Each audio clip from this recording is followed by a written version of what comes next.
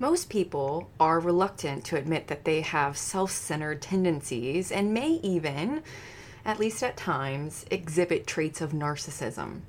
Selfishness and narcissism exist on a spectrum, and to some extent, it's very natural for humans to be self-ambitious, self-concerned, self-glorification, and so forth with the self, right? However, at some point, we must choose to grow up and humble ourselves if we want to be wise. Now, this, of course, is assuming that one cares and values wisdom and growth. Welcome back to The Liz Show. I'm your host, Elizabeth Lewis. By all means, call me Liz. And today, we're talking about how to lead or work with those selfish coworkers or bosses. I don't know if you've ever experienced this, but I have many clients who have, and I have myself. Now, did you know that low conscientiousness is linked to lower success rates in careers? Of course, there is always the exception to the rule. Many financially successful people have leveraged their selfishness, self-ambition, and lack of concern for the well-being of others to get ahead. I think the news reports this quite a bit over the years. In fact, they may make corrupt deals and unethical decisions that solely benefit themselves so they can gain that financial success. This raises the question then of what defines success. And that's something I think is very personal, what defines success. You really need to take some time and answer that for yourself. Now, in my opinion, a successful person is defined more by their character than their bank account. If I'm being really honest, it's what Joshua 1:7 says. Only be strong and very courageous. Be careful to do everything in accordance with the entire law which Moses, my servant, commanded you. Do not turn from it the right or to the left so that you may prosper and be successful wherever you go. So in short, for me, living successful is living for God. It's having the fruit of the Spirit. It's having the wisdom that James speaks of, and it's operating in the mind of Christ. And I think it's a lifelong pursuit too, but I think that we can arrive to certain layers of that. Now, let's be honest. It's incredibly difficult to work with individuals who are selfish, especially if you're self-aware and selfless. It's hard to work with people who only care about self-glorification and self-ambition. It's annoying, right? These people idolize themselves more than God. And if you're a Christian, this is a wake-up call for you. Many times, their lackadaisical approach to life can hinder their growth. And it's not just theirs, it can impact other people's growth, unfortunately. The other day, I had a client who was telling me about how there's a person in the company they work for. It's a C-suite individual, and this individual doesn't keep their word. And it creates all of this chaos and just unnecessary trouble and dilemmas, all because this individual speaks a really big game, is what my client was telling me, and they don't follow through unless it benefits them. They're dropping lots of balls and they don't care how it impacts other people. In fact, they're even troublemakers, you could say. They're stirring up all sorts of drama and gossip in the office. And of course, such people are exhausting to work with, and their toxicity makes the workplace culture even more negative and toxic, right? Maybe you've worked with someone like this. But it's even more infuriating to me when it's somebody in leadership, right? Somebody in the C-suite lounge is just being a nuisance, or to use biblical language, a fool. And today we're going to talk about how to work with such individuals because unfortunately, as the world goes to hell in a handbasket, it's a very real reality that we're going to face. First, let's clarify the characteristics of low conscientiousness. A person with low conscientiousness can exhibit traits of narcissism, psychopath, or sociopath tendencies, or they could actually fully be it. Let's just be real for a second. Such an individual is primarily motivated by their own desires and what is best for them. I should add, you can have low conscientiousness and not be a psychopath, a sociopath, or really have high levels of narcissism. There's always the exception to the rule. However, when I see someone with like a 1 or 2 on a psychometric test with conscientiousness being at that level, immediately I go, oof, you're super, super, super, super selfish.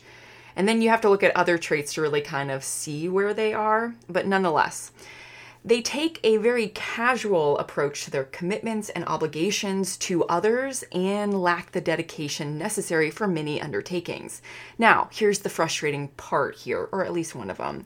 When someone has low conscientiousness, their word is going to be very fickle to other people. Meaning, if they say they're going to come and fix your dishwasher, they most likely will not be on time and will be like hours late or don't show up. Or they may say they'll get a project done, but it's just excuse after excuse. However, this is where their conscientiousness really shifts. If it's something that benefits them directly, oh, they'll do it, right? If they want a paper done or they want you to come and fix their dishwasher, they expect you to be on time, right? So we're talking about a big hypocrite. Foolishness is really what we're talking about too.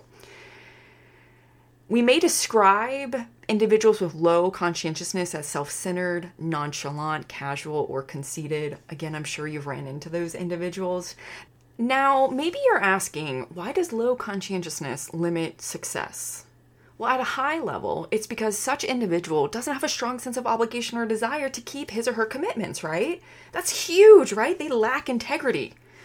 When comparing individuals with low conscientiousness to those with high conscientiousness, the latter are more selfless and willing to sacrifice their needs for others. So if you think about this with the mission of a company or responsibilities, people who have high conscientiousness are more willing to take on more responsibility that's outside of their job description to get the organization moving forward, right? They're going to be more selfless, more willing to work with other people, more moralistic, more willing to do quote unquote the right thing. Therefore, the individual who lacks conscientiousness or is low in it is going to be hard to trust because, again, they lack integrity. 9 out of 10 times this individual will prioritize his or her desires before others. In short, such an individual is not dependable, and this is going to prevent the organization from meeting the demands of his or her personal and professional responsibilities, right? So you're slowing everything down. I think we have a clear understanding of what this type of person is and why it's going to limit their own success and the success of the organization. However, if you're a Christian, you're called to treat them differently than the world's going to tell you to treat them, and that's what I really want to focus on. So again, now that we know what low conscientiousness looks like and why it impacts one's success, let's get to the heart of this, which is like, what are you supposed to do as a Christian? How am I supposed to interact with them? Well, I've got a list of 5 things, actually 6 things I want you to do if you have someone like this in your company or as a colleague. The very first thing you have to do is you have to love them. John 15:12-13 says, "This is my commandment, love each other in the same way I have loved you. There is no greater love than to lay down one's life for one's friend."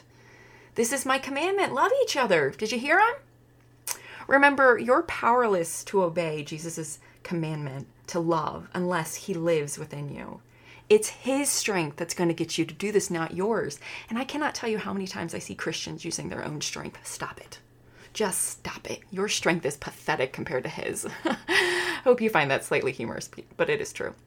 The other thing is, remember, Jesus laid down his life for you. And I think we could say you didn't deserve it.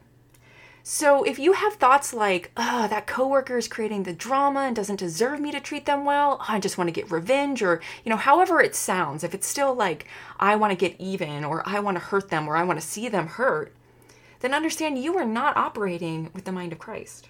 You're operating with the mind of the world. Now you have the truth, choose to do something about it. And remember, we're called to love each other sacrificially as Jesus loved us. And he loves us so much that he gave his own life. So I think you could probably give up some of your selfish desires. And again, wanting to hurt that person or them to pay is a selfish desire. Now, I'm not saying be a pushover. I'm not saying take all of the BS and just keep taking it, even though there is a verse in Corinthians where Paul tells us that we're like the scum of the earth and trash collectors of the world and we're going to get all this crap to us. But what the Bible does tell us is that we're called to be peacemakers, number one. And within that, which I won't get in too much into it today, but within that, believers are really called to overlook conflict more times than not. There's always the exception to the rule, and we're going to talk more about where to be more proactive and, I guess, to use a worldly word, forceful at times. But at the end of the day, God really wants you to overlook it. Now, the key here is to show sacrificial love, which means to intentionally decide to give compassion, righteousness, responsibility, and sacrificially seek the well-being of another. So let's pause right there. Think about it. When someone's really, really low in conscientiousness, from my experience, I mean, if they're a psychopath or a sociopath, we're completely talking about a different type of person. But if they're just selfish, if they're narcissistic, if they're self-centered, they're insecure. They don't know God's love, right? And 9 out of 10 times, of course, there's always the exception, they're so stressed out. So consider helping them. Consider trying to take something off their plate. Consider befriending them. Here's the thing, loving a person doesn't require you to like them, so don't mix up the two. Love is not dependent on your feelings. Love isn't a feeling, especially for the Christian, which is why Jesus tells us in Matthew 5, verse 44, love your enemies. And that actually brings us to that verse, right? So I'm going to read Matthew chapter 5, verses 38 to 48. It says, "You have heard the law that says the punishment must match the injury, an eye for an eye and a tooth for a tooth. But I say, do not resist an evil person. If someone slaps you on the right cheek, offer the other cheek also. If you are sued in court, your shirt is taken from you, give your coat too. If a soldier demands that you carry his gear for a mile, carry it for 2 miles. Give to those who ask and don't turn away from those who want to borrow.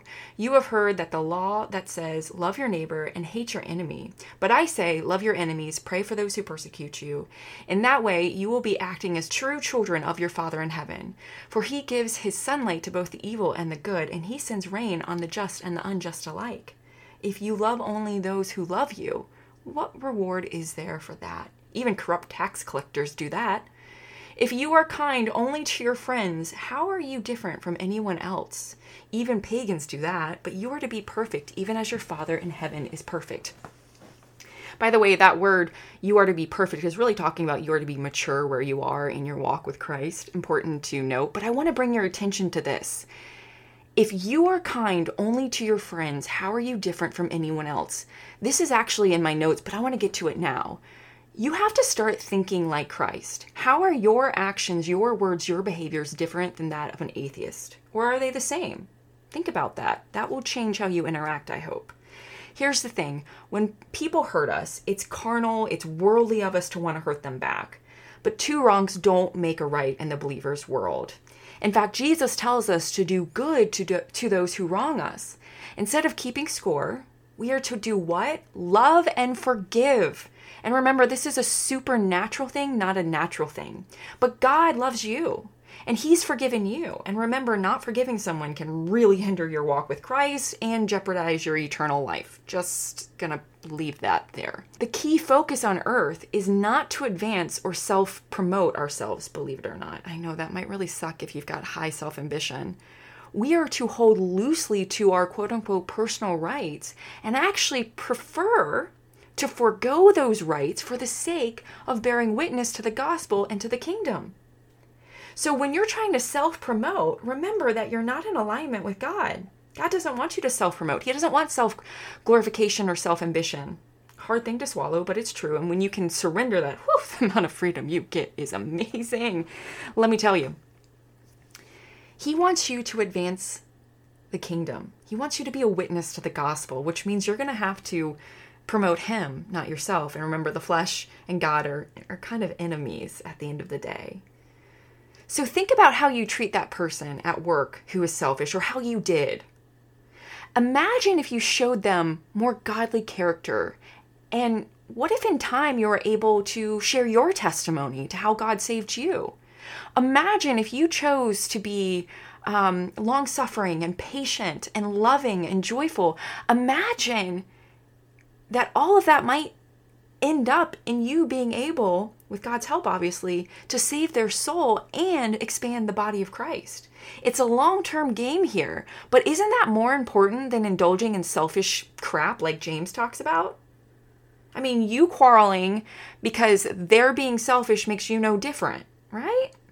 The bottom line is Jesus wants us to have an unselfish attitude that willingly follows the way of Christ instead of personal rights. It's about trusting God, who will one day set all things right. By the way, being selfish back to them makes you just as guilty and a hypocrite. So just keep that in perspective.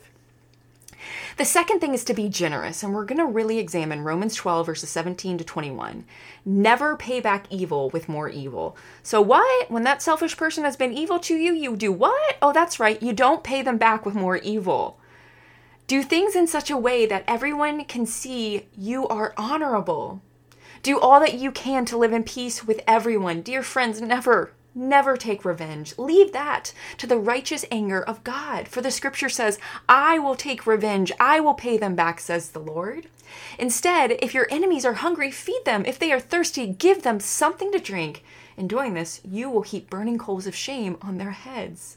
Don't let evil conquer you, but conquer evil by doing good. And just like that, we wrap up the podcast. Just kidding, I got a little bit more notes. But that verse really talks about what you're supposed to do when you find yourself with a selfish person. Don't repay evil with evil. Instead, be generous. Again, when you repay evil with evil, you are participating in the evil economy and are no better than that person who hurt you. So quit your complaining. In fact, 1 Peter 3:9 says, not to repay evil with evil. Don't retaliate with insults when people insult you. Instead, pay them back with a blessing. That's what God's called you to do, and he will grant you his blessing. We are blessed to be a blessing. We are not blessed to be evil. Understood? That blessing you give them, God might actually be able to use to gain their soul. Can you talk about winning? Because that would be winning, right? Doing that would be incredible. And God is calling us to be honorable or noble. Remember, Paul is telling us that the behavior of believers must be such that no one can rightfully make a claim of wrongdoing. We are to do the opposite of what was committed against us, as this makes us distinguishable from the original offenders. So before you act, consider this question. What action would make my character different than that of an atheist? Proverbs 25 verses 21 to 22 says, if your enemies are hungry, give them food to eat. If they are thirsty, give them water to drink. You will heap burning coals of shame on their heads, and the Lord will reward you. Believe it or not, we are called to care for our enemies' needs. Show them mercy, just as the Father has shown you and myself mercy. Leverage the golden rule too, right? When you leverage the golden rule, you get what? Golden results. Matthew 7 verse 12 says, do to others whatever you would like them to do to you. This is the essence of all that is taught in the law and the prophets. Remember that the golden rule is the foundation of goodness and mercy. It's the kind of love that God shows us every single day. Number 3, be selfless. Not selfish, selfless. In case you didn't hear me. It's easy to want to repay evil with evil, but as Christians, we are called to forgive and love. God forgave you, so you forgive others. God blesses you, so you bless others. We really see this instruction in the Beatitudes with Matthew chapter 5, verses 38 to 44, right? Jesus is telling you to overlook the sin, to ignore it. In fact, we're called to do this more than the average human can naturally tolerate or do in their own strength, which is why we do this supernaturally. You're called to always maintain your righteousness, your integrity, your self-respect, and your self-control. If that selfish person asks you to do something, do more than what they expect. Go the extra mile for them. And Philippians 2:4 says, don't look out only for your own interest, but take interest in others too. So this verse is telling us to put others first, be unselfish. Because as believers, we are to have Jesus's interest, not our own. Think about it this way. Compared to knowing Christ, all things are pretty shallow. So look beyond yourself to the needs of other people. In fact, Romans 15:1 says we are not just to please ourselves. Mic drop. We are to care about the selfish person's interest. Have boundaries so they don't manipulate or take advantage of you, but also invest in them. Care for them. Now, there's always a line, and we don't have the energy and the bandwidth to do this with everyone. I understand that. So always pray to God asking for discernment. Talk to your elders. Talk to those wise in the word. But you can put the interest of whomever you're interacting with above your own. Again, there's a line. So sometimes as a business owner, you may need to terminate that individual if you've given them chances and you've talked with them. But I encourage you again to first exhaust this entire list. Number 4 is live in faith as Romans 1:17 instructs. Stop acting like the one human, this one person, can ruin your entire career and future. Like, get over the drama. And remember, God has the final say. Live in faith, trusting that God has you. It's God who supplies your needs, not humans. Stop mixing it up, right? And it's so easy to have the faith that this person is going to hinder my career growth and ruin me and take away all my desires and goals. But realize when you do that, you're falling into fear of man. And what you're really saying is this person is huge compared to God. Come on, don't be a fool. God knows what's happening. He's with you in that storm. He's with you in that trial. He wants you to learn something. Perhaps it's selflessness. Perhaps it's patience. Perhaps it's long-suffering. Perhaps it's gentleness. I don't know. But it's most likely something in the fruit of the Spirit because he wants to make your character more like God's, more like Jesus's, right? And he will use those annoying people to get you strong. So ask God, what do you want me to learn from this? And remember that every problem, every storm is an opportunity with a promise and a provision attached to it. Let him work. Stop being annoying. Let him work. And number 5, trust God and practice acceptance. First off, as a child of God, you win. Stop acting like you lose. You never lose because eternity and heaven is yours. So stop acting like you lose. Secondly, don't get caught up in believing that this person can hinder your success or future. I know I just said that, but I want to say it again because it's a lie from the devil and it means you're not trusting God. Likewise, remember, it's God who supplies your needs, not humans. People forget this. People or Christians really forget that people don't supply Christians' needs. God supplies our needs. It's God who's going to use people to bless us, right? He uses people, but, he made manna fall out of thin air, right? At the end of the day. So remember that God has the final say. God will supply your needs according to his riches in Christ's glory, okay? Not people. And the last thing, number 6, is pray for them. Pray for their hearts. Pray for their eyes of understanding to be enlightened, as Paul tells us in Ephesians. Pray for their heart to get to know God. Pray for God to change their heart. Pray for God's will to be done in their lives. Pray for you. Pray for strength and growth. Allow God to use this to upgrade you, if you will, right? God will use all things to make his purpose prevail. Trust him. This could be an opportunity that increases your trust and faith in him. You would want that in my world, right? Well, I hope you got some takeaways from today's episode. I know they sounded a little different than what the world would probably tell you to do. But remember, God's got you. He's got the final say. Learn how to unconditionally and selflessly love. And perhaps in time, you might even be rescuing that person and bringing them into the kingdom of God. If you liked today's episode, please share it to one person. Please write me a review on Apple. That would mean everything to me. And in the meantime, have a great day. And let's quickly close in prayer. Father God, thank you so much for this day. I just ask that you help us to be more selfless and Christ-minded in all that we do. If somebody wrongs us or hurts us or is just hindering our career growth, we just ask that you realign our mind to the truth. And that you teach us how to interact with that person in a way that would glorify you, Father God, that when they see us, they actually see your light shining through us. Father, allow your will to be done in everything that we do and continue to grow and renew and change our hearts and minds in every single area so we can be more like Christ in all things. In Jesus' name, amen.